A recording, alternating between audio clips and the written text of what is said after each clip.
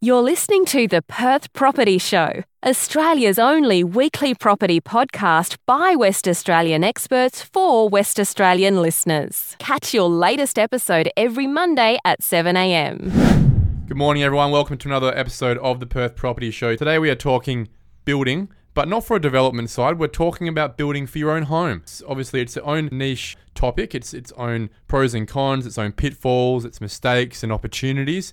And we're going to talk about that whole industry today with one of the most ethical sales reps I have met in Western Australia in that space. His name's Michael Lazzaro. He works at Ventura. Michael, thank you very much for coming in. Thanks for having me, Trent. Today, mate, we want to talk about that whole space of house and land packages, the process involved, wading through the contracts and the line items, the specifications, the offer and acceptance forms, all that stuff that falls into place when you rock up at a new land estate, whether it's in Ellenbrook or Baldivis or Alkimos or Lansdale or a really expensive little land estate that's in the western suburbs, and it's just a very small spot there. There's a lot of sales, there's a lot of marketing, there's a lot of really beautiful photos and display homes, a lot to get your head around as a first time or second time builder. Where does it all start with you in terms of where you need to be focusing to make sure you're getting bang for buck and to make sure that at the end of the day, you're going to come out of this 12 to 18 month period as a happy customer, not feeling like at some point along the line you've been fleeced?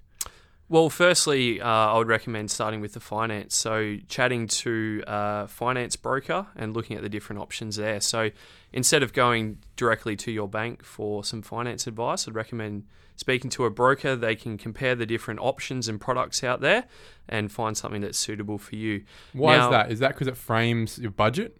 Yeah, absolutely. And also, I think a lot of people can be misled by builders out there. You hear a lot of negative stories with particularly the first home buyer market builders where they no deposit options. I feel like... How does that work? How is it possible and legal for companies to market to people to say, you put no money down and we'll get you a $400,000 house and land?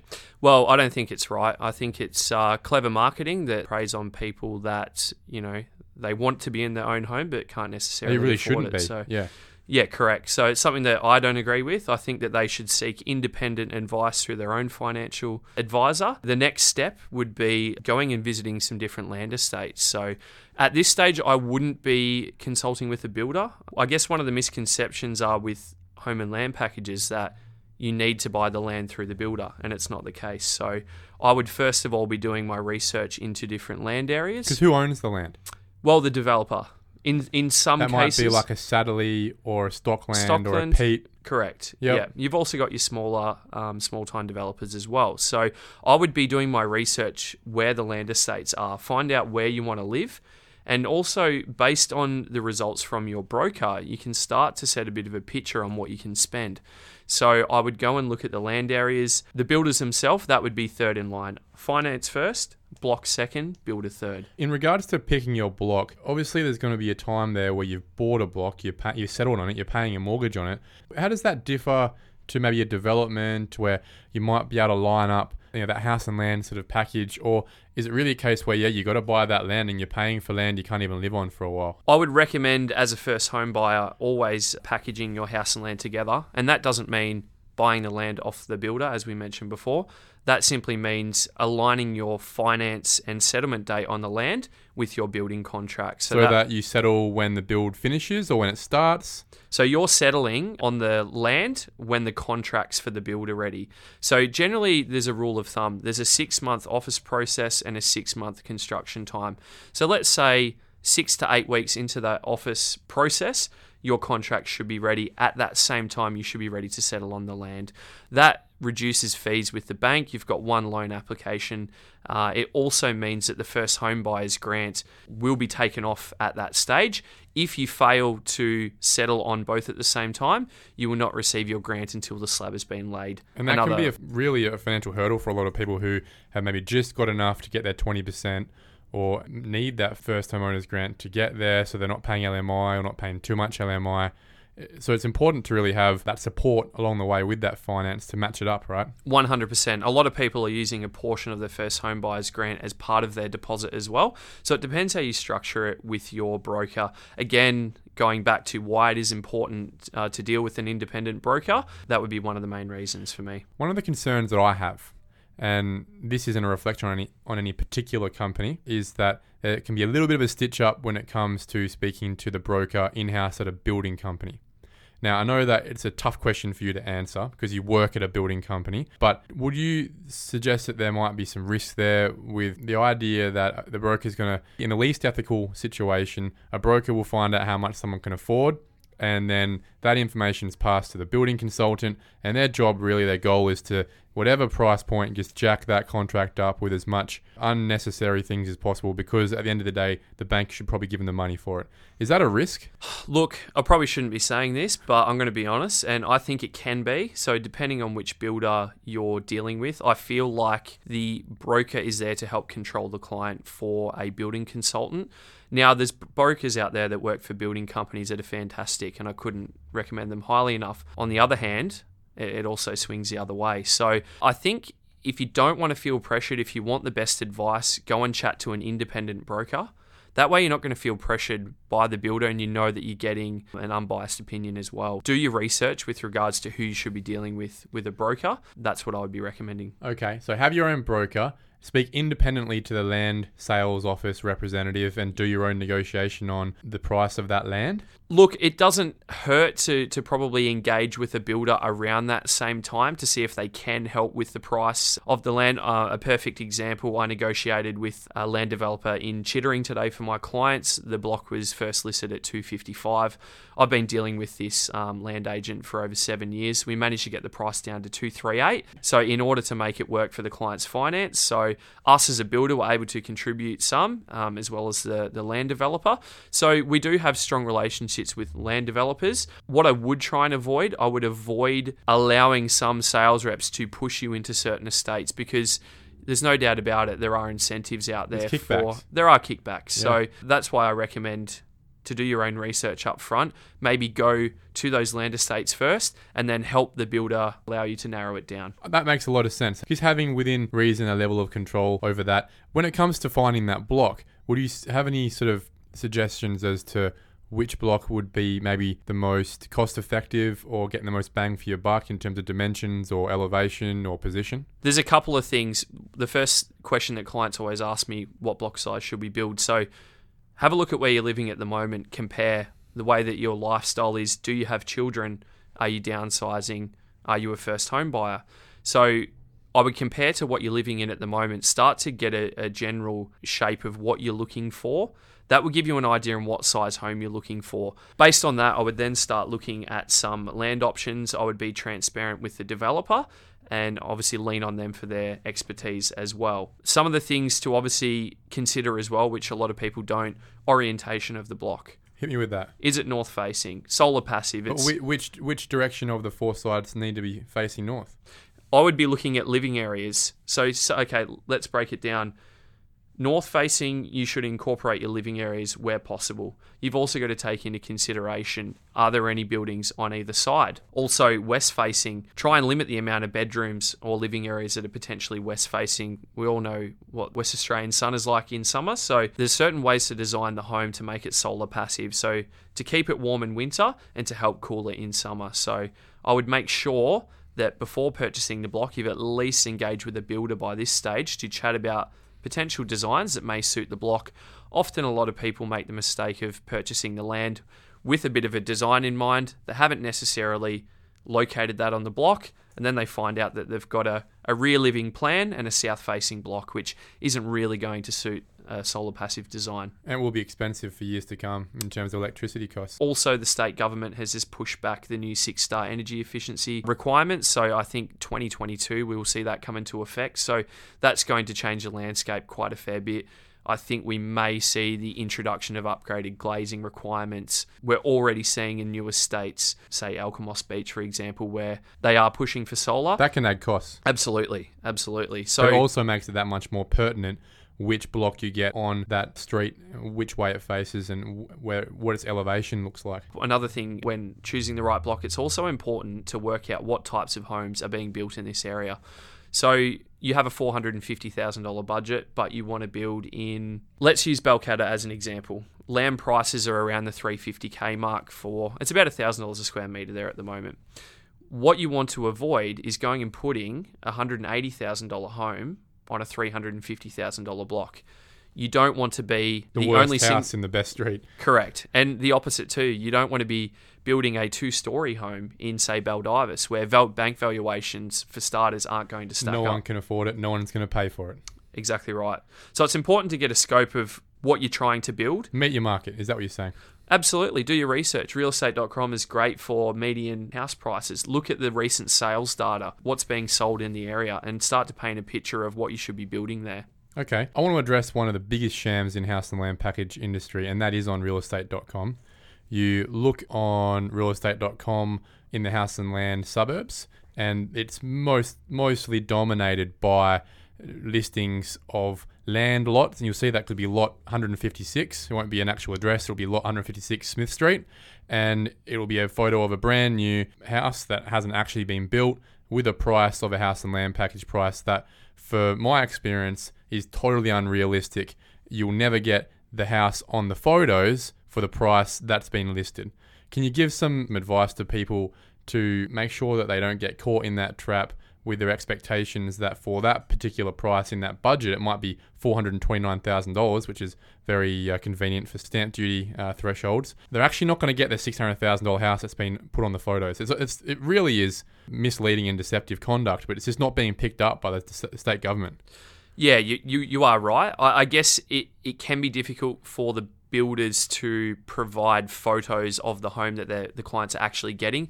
For starters, they don't build those homes and put them on display. We all know display homes are, top of the line. They're designed to look amazing. There's an extra $100,000 that's been spent on them in most cases. So what I would say to that, I would always recommend going to the builder's showroom, having a look at the specification. I'd ask for a detailed list of inclusions, and I would compare between the different builders because, yes, it is going to be very different from the photos. They're all doing it. That's the thing. They are. They are all doing it. I would also recommend go and see a home under construction. Ask the builder, for what I'm looking at spending, show me something that you're building for one of your clients. Walk through it, see the construction site, the way that they operate. What are the inclusions like? How is the quality? That's going to paint a very clear picture of what you're getting. Looking at these photos on realestate.com, for example, is not the right way to go about it. At the end of the day, for me, when you think about the land portion, it might be $250,000, which is pretty standard for a lot of land estate prices, right? And then the price is $430,000 all up. So what the builder has included is a price of $180,000. That's not getting you a lot of house. Not really. Again, going back to Balcatta for a perfect example, you're not going to build that home on a block in Balcatta. It's impossible. The client is not aware of the land cost component. So in that way, yes, it can be misleading. So again, it all comes back to what I suggested. Firstly, by doing your own research, going out and sourcing the land first and then engaging builders, because to be honest, a lot of these homes aren't going to stack up in some of the areas. So often builders will put the cheapest possible house on a good block in a good area to meet a price point. I'm not saying everyone does it, but it does happen. Yeah, it shoots them in the foot at the end of the day because no one wants to live in the worst house on the best street if it's going to be for their own home, right? That is correct. So if that's the case, if $180,000 for that build portion isn't realistic, what is a realistic price that you're seeing as a total contract price for most people who are building their home on a 400 square metre block, for example, in a standard suburb? Look, it really depends which suburb. As I mentioned before, you want to make sure that you align the build price with the area. So let's talk some suburbs. Let's just say a Piara Waters, a Caversham, a Southern River, an Averley, something like that, where it's sort of, it's affordable, normal family, normal first home buyer sort of price point where, to be frank, they thought they could get it for $430,000 as a house and land. What's it probably actually going to cost them at the end of the day that you're seeing just in a general quote when Michael Lazzaro gets the quote put together and his best price comes on the table and it includes all the spec that most people actually want? What's that price probably going to end up being? Okay, so Piara Waters, you're probably looking around $550 on a 450 square metre block. That's for a good quality 4x2. Obviously, you see homes advertised a lot lower than that, but again, what are you getting for that money? So this is a good quality home. You won't have the need to spend $20,000 in pre-start like some of these packages that won't have painting, they won't have flooring, they won't have blinds. Air conditioning, all that stuff. Exactly right. So Averley, you're probably looking more so around the 500 mark for a 450 block. Baldivis, for example, I would be looking at keeping that under the 450k mark. So, and that means that really that house, I'm sort of comparing them in my head to what the land prices for those areas would be. You're probably looking more like 250 for the build contract, correct, right? That's right. And that's for what most of us normal people would expect for all the, not bells and whistles, but just a good, comfortable home that we'd like to live in. Exactly right, yeah. And that seems to be where the market's at the moment, that sort of mid 200 range. So, isn't that crazy when you compare it to the stuff you see in the newspapers where you got this beautiful display home and it says house from 149,000? Yeah. Again, maybe some misleading marketing there. So, but it's not one builder. It's every builder in Perth at some level. And today is really just about being able to inform our listeners of that information in the most upfront way so that they can be prepared that this is the market, this is the industry. When we come in, we all want to build our own home at some point in our life probably. Let's just be prepared for what those costs are going to be because they are very competitive these days, especially in this market. All the builders, their margins have dropped down to really tight points. So it's not like people are getting ripped off for what they're getting. It's just that by the time you get to that quote, it might not be represented initially by what expectations were 6 months earlier. I think categorising the builder is really important. So if your budget's $220,000, I would be looking at more of the entry-level first home buyer brands. Say if your budget is mid-twos, possibly to the high twos, even up to 300s, I'd be looking at sort of that mid-tier builders. You probably wouldn't go above that for a project home. So I would just make sure that you categorise the builder. What you don't want to do, you don't want to be seeking quotes off entry-level builders versus higher spec builders. So because it's not apples with apples. It's not. No, it's very different. What's different though about it? I would say first of all design. So the complexity of the design. So one of the things that you'll see with a lot of first home buyer builders, there's a door missing off the laundry. You have a very limited amount of kitchen cabinetry. Your garage is the bare minimum size. Yeah, you're just opening the doors. Yep. There may or may not be robes in the bedroom. So there's some of the things to consider. So back to your point before about builders advertising a low price, I think that it's so competitive here at the moment that we've got into a bit of a price war where if builder A is advertising at 179 and builder B is advertising at 229, builder B may have a lot more inclusions, but automatically they might price themselves out of the market. Because the market doesn't understand what that $50,000 is really representing. Exactly right. So the builder goes to the lowest common denominator and says, well, look, we'll advertise at 179 as well, and whoever can get them through the door first will then start having those conversations about what it is to get to where people's expectations are. That's exactly right. And I think that that's why building can sometimes get a bad name from people saying this wasn't included, that wasn't included, because they've gone to builder number A at the 179 price tag with the expectation that the inclusions might be where builder B is at. And often you will find that people would prefer to have automatically gone to builder B because the process, the ethics, the trust, they were there from day one. Absolutely. And you're then meeting the client's expectations. So just be realistic with your expectations. Do your research. If it's not in writing or it's not drawn on the plans, it's not included. So that's where a lot of people become unstuck. You're making the biggest investment of your life. So it's important that everything is documented. Don't go off the word of anyone saying, yes, there's aircon included, yet it's not referenced anywhere in the quote. So let's pull it back a little bit with regards to, look, we're in early 2020.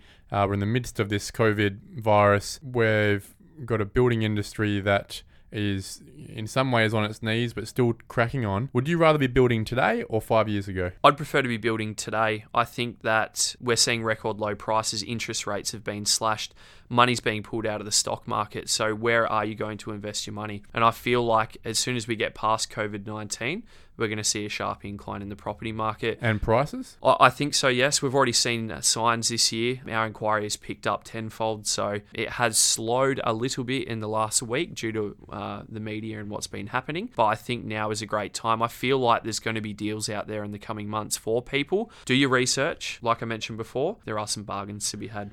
What I probably would also observe is that we've had 5 years of builders having to slash on internal costs, slash on staff, and really that most of the builders, even the biggest builders in Perth, right, they are at the bare skeleton minimum of staff. So the second that numbers really start creeping up again in terms of inquiries and jobs coming on board, prices probably have to increase pretty quickly to be able to have the builders start to afford to employ more draftsmen, more schedulers, more contracts, admin people.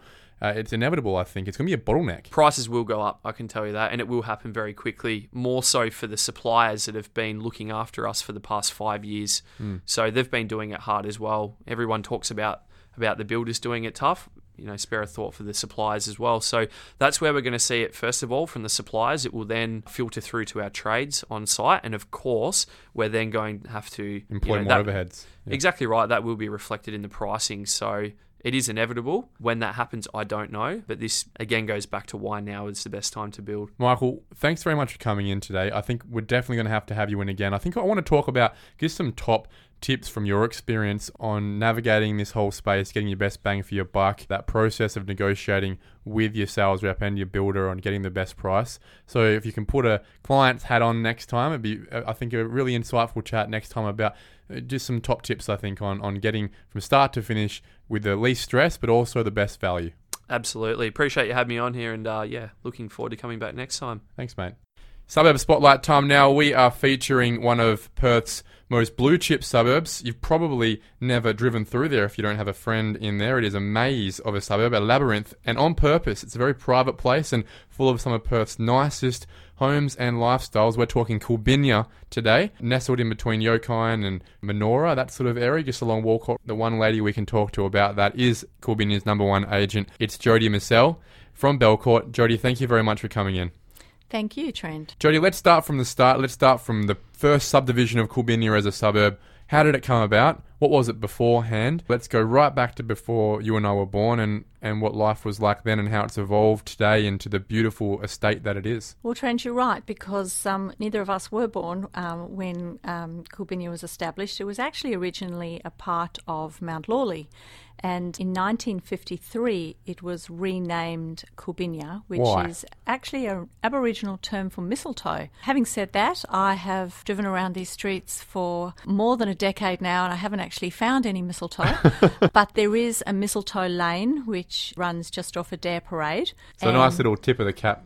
It is. Yep. That's correct. And interestingly, the Adair Parade is the only street that is zoned R60, so it's the only street in the suburb that is zoned for multi-residential. Well, I think it's important to reference that. Why do you note that? What's the contrast? What's the 99%? 99% of the suburb is R10. Wow. Isn't that interesting? R10 is what we would expect out of a Peppermint Grove. Exactly, with a restrictive covenant on top of that. Wow. So those titles have the same restrictive covenant on all properties that I always have to highlight and alert people to when they're looking to purchase. What's the explain the effect that has? A single residential dwelling only. Even if the property is 1,000 or 1,200 square metres, only one dwelling can No be. granny flat? Look, there are a few granny flats, but subject to planning within the City of Stirling. So essentially, we can't cut up land and we can't go and put a duplex or a side-by-side sort of old duplex half. There's no flats. Every single one of these houses, bar some on one street in Coolbinia, are single residence, quarter acre sort of square meterage as an average houses. Exactly, and I think over time that has been the general appeal, the overall appeal and attractiveness of the suburb. I agree. I think that it's a little bit of an oasis amongst, and obviously, this is what I do every day. I'm in development and urban infill, but I appreciate what Coolbinia and Menora have to offer in that they really are a stronghold for that single dwelling, quarter acre family lifestyle in the area, because it's just going to keep getting more dense up and down Walcott and Beaufort and those sort of places, isn't it? Exactly, and it is. It's really what a lot of families yearn towards. Tell me about the streetscape, the setup of the streets. It's not a metric system, is it? No. In fact, it's quite the opposite, isn't it? You can actually get lost there. I've been lost. I've been lost in Coolbinia before. It's a very pretty drive to meander through the suburbs. It isn't called a park suburb or a green suburb for nothing. There are some beautiful established trees. So the streetscape is quite beautiful. In fact, the original planners or developers of that subdivision really quite early on had the idea that every resident of each dwelling should have access or walkability to a green space, which was actually quite avant-garde really at the time. So there are some beautiful little parks, both opposite and overlooking residences, but also some very private parks that many people wouldn't know anything about. Tell us about these. It's very hard to explain. I would actually urge listeners to look on Google Maps satellite view for this. Good luck explaining it, Jody. Go for it. I'll try. Look, apart from the many beautiful parks that you can drive around in Coolbinia and actually see, there are some especially private ones. A couple that I can mention off the cuff is between Bradford and Hartwell Street. There's a particularly lovely reserve. Similarly, between Warralong Crescent and Willoona Street, there is a beautiful park which really is only accessible mainly from people's boundary fences. Backyard. They're from their backyard. So a lot of these people will have back gates, that the kids will literally just open after school and play a game of cricket, a game of footy, whatever's in season at the time. Residents will come together of an evening and have a glass of wine and share the day's events with each other. Dogs will frolic around. It really is a very special place and very community oriented. So to be as clear as we can, instead of everyone's backyard fence fighting up against each other or sharing a backyard fence, you would have a street that might be in a triangular, a set of houses that might be in a triangular sort of shape or a circular shape where everyone's backyard actually backs onto a common park. Exactly. Yep. And other than going through a little laneway, there's no other way. You wouldn't know it exists. So there are some small access ways, either at the start or finish of a road, but most of the time, unless you have friends who you visited or you actually are living in that location, you don't know about these private parks. And that's fantastic. That's the sort of old school community neighbourhood lifestyle that I think we miss a little bit, isn't it? Absolutely. Maybe it's coming back. I hope so. Yeah. not at the moment, but I think definitely in the future we'll probably value a little bit more after this COVID period we're in right now, that ability to interact with our neighbours. And I think what Coolbinia offers in that being so rare is pretty interesting. And we mentioned the street setup, right? It's really a labyrinth, isn't it? It's triangles, it's circles. You couldn't just drive one straight line. There's no main thoroughfare road from one side of the suburb to the other, is there? No, you mainly have local traffic. And so families are more than likely to feel comfortable with youngish children walking around in little groups, which is really lovely just to see young kids having the freedom to roam the streets with their friends on scooters or bikes because there is such low traffic. Now look, this is not a cheap suburb. It's one of the higher median house prices in Perth, especially in the area just north of the city. It's therefore probably not your average first homeowner's accessible suburb. So what is the demographic we're talking about here? Who's your average buyer and seller? Look, the current median house price trend is just over 1.1 at the moment. That's still, depending on the condition of a home, that's still not really going to get you very much in terms of a livable house, but sometimes you can find either a 3x2 or a 4x2 in need of renovation. There are distinct buyers in Coolbinia. You've got your entry-level home buyers, and they generally have they're shopping within a price point, I'd say between around 1.2 to 1.4 million will actually give you an entry-level home. Jesus. In Coolbinia. That's a pretty hard entry level to reach, isn't it? And then, mid to high ones is a home that, you really don't need to do very much to, and then your premium homes are from 2 million. So how is our median so low? Is that just because the only ones that sell are probably in a state of disrepair? I think because there is such a low turnover within Coolbinia, there are only about 600 homes within the suburb of Coolbinia. So how many are selling every year? It would be, Not that many. Yeah. Sometimes you can have, there have been times where maybe only a dozen have have In a year. changed, some transactions. Ridiculous. So that, median house price can be dictated by that. You don't have that high volume of turnover, and that makes a difference. Well, look, you've already sort of answered that price point question, really. But is there anything I could buy for 6 figures? I've got a great block at the moment. So going back to my, I suppose, characterising or distinguishing between the different buyers in the suburb, you have your prospective purchasers looking for established homes, and then, of course, your blocks. A block in Coolbinia is sort of generally between around 750 to 900 square metres. They do on the larger side, and so your block will be generally of higher value because the blocks are so large and because you can't subdivide them. There are lots of people that don't know the zoning in Coolbinia, and so when I have a block on the market, they'll ring up and say, is the property subdivisible? They get all excited because they think, oh, well, if there's a block for 1.1, I can subdivide it, and there I've got a fabulous and I'll location. be able to afford it. Yeah, exactly. But that's not the case. And so then within your block buyers, you've got your premium block buyers and your entry level, where you can still spend between 1 and 1.2 to 1.3 on a block. Then you have the luxury, if you like, of just being able to build whatever you want on that home, because Coolbinia is not subjected to the same heritage guidelines as far as redevelopment is concerned within the area that it's surrounded by too. So Menora, Inglewood and Mount Lawley have heritage listed guidelines. homes. Yep. Well, heritage listed homes, but also if you renovate a home in those suburbs or lucky enough to find a block, you do need to build within a federation style. You have to adhere to the guidelines of heritage precinct. Yeah. People that are interested in building more contemporary homes are attracted to Coolbinia for that reason. These homes can be demolished and they can... You got some big houses in Coolbinia, and that's why they're getting up into the 2s in price. You're paying for a lot of house. Exactly. And, it's with your premium homes, you simply have to do a summation too and say, well, if I were to actually be lucky enough to find a block now in this location and build the home that's there, and the time taken to actually establish this home is going to be 2 years at least by the time you have your plans approved and your building in place. Maybe there's something on the market you could buy today. Exactly. Yeah. Yeah. Well, maybe there is, maybe there's not. It's that tightly held, right? In terms of redevelopment, have you seen anything on Adair start to be upgraded to offer any options for downsizers? It's a suburb that's got a lot of older people in it. Yes, that's correct. Look, there are already some really lovely older style Art Deco smaller groups of apartments along Adair Parade.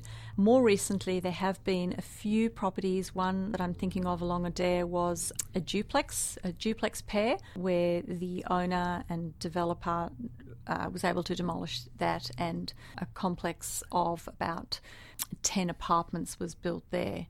How did that go? 2-bedroom properties. I think a couple of them were sold, but from my understanding, quite a number are rented out. I would like to know whether that was the intention in the first place, because if the owner wanted to sell them all, it'd be surprising that there wouldn't be maybe a market of downsizers ready to stay in their suburb and take up that new option of a smaller lifestyle in an apartment.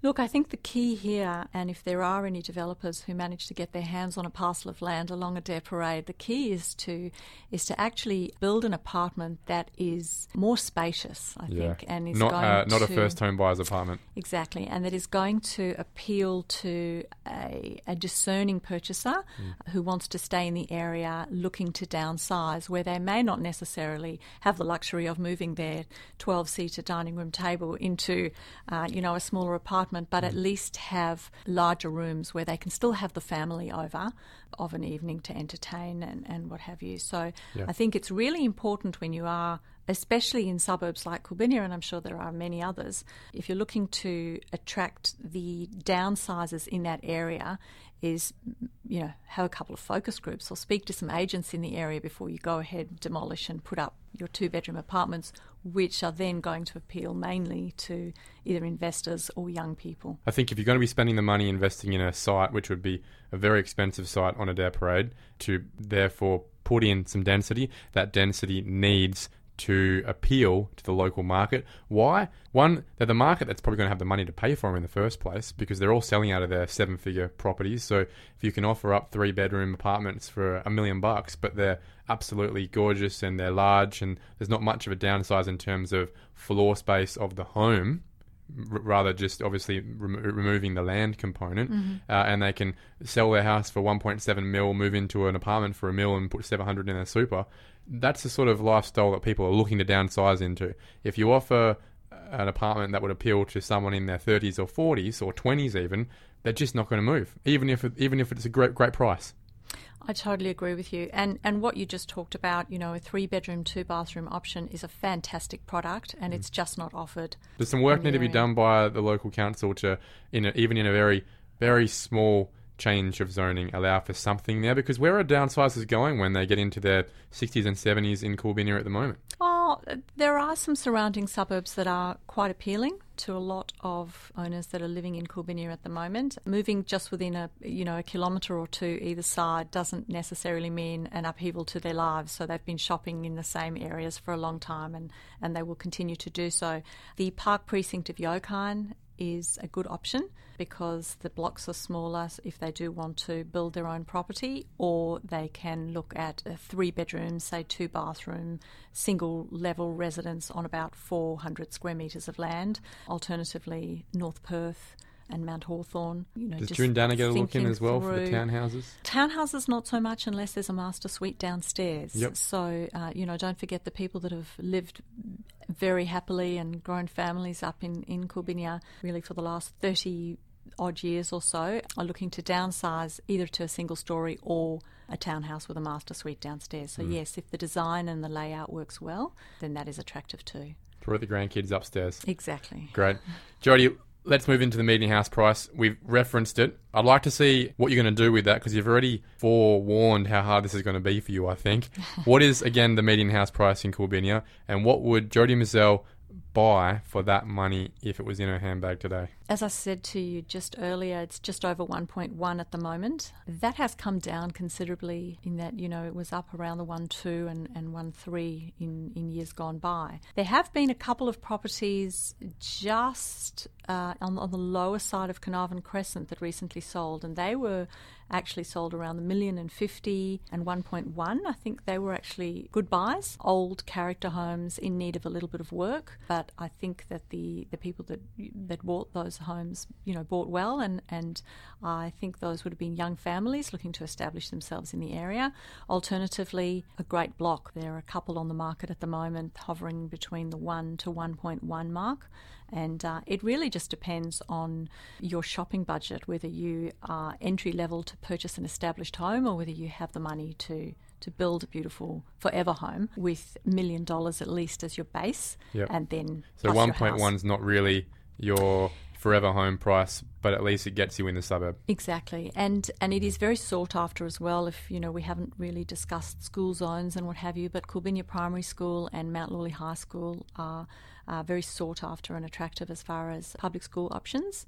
Private schools, are they going into the city? Trinity, Mercedes, Perth College. There's a good bus route actually down Holmfirth Street into the city for Trinity and Mercedes. So quite a few private school attendees throughout the suburb, but Mount Lawley is very popular in the area. There are a lot of children that attend both Coolbinia Primary School and then following on from that, Mount Lawley.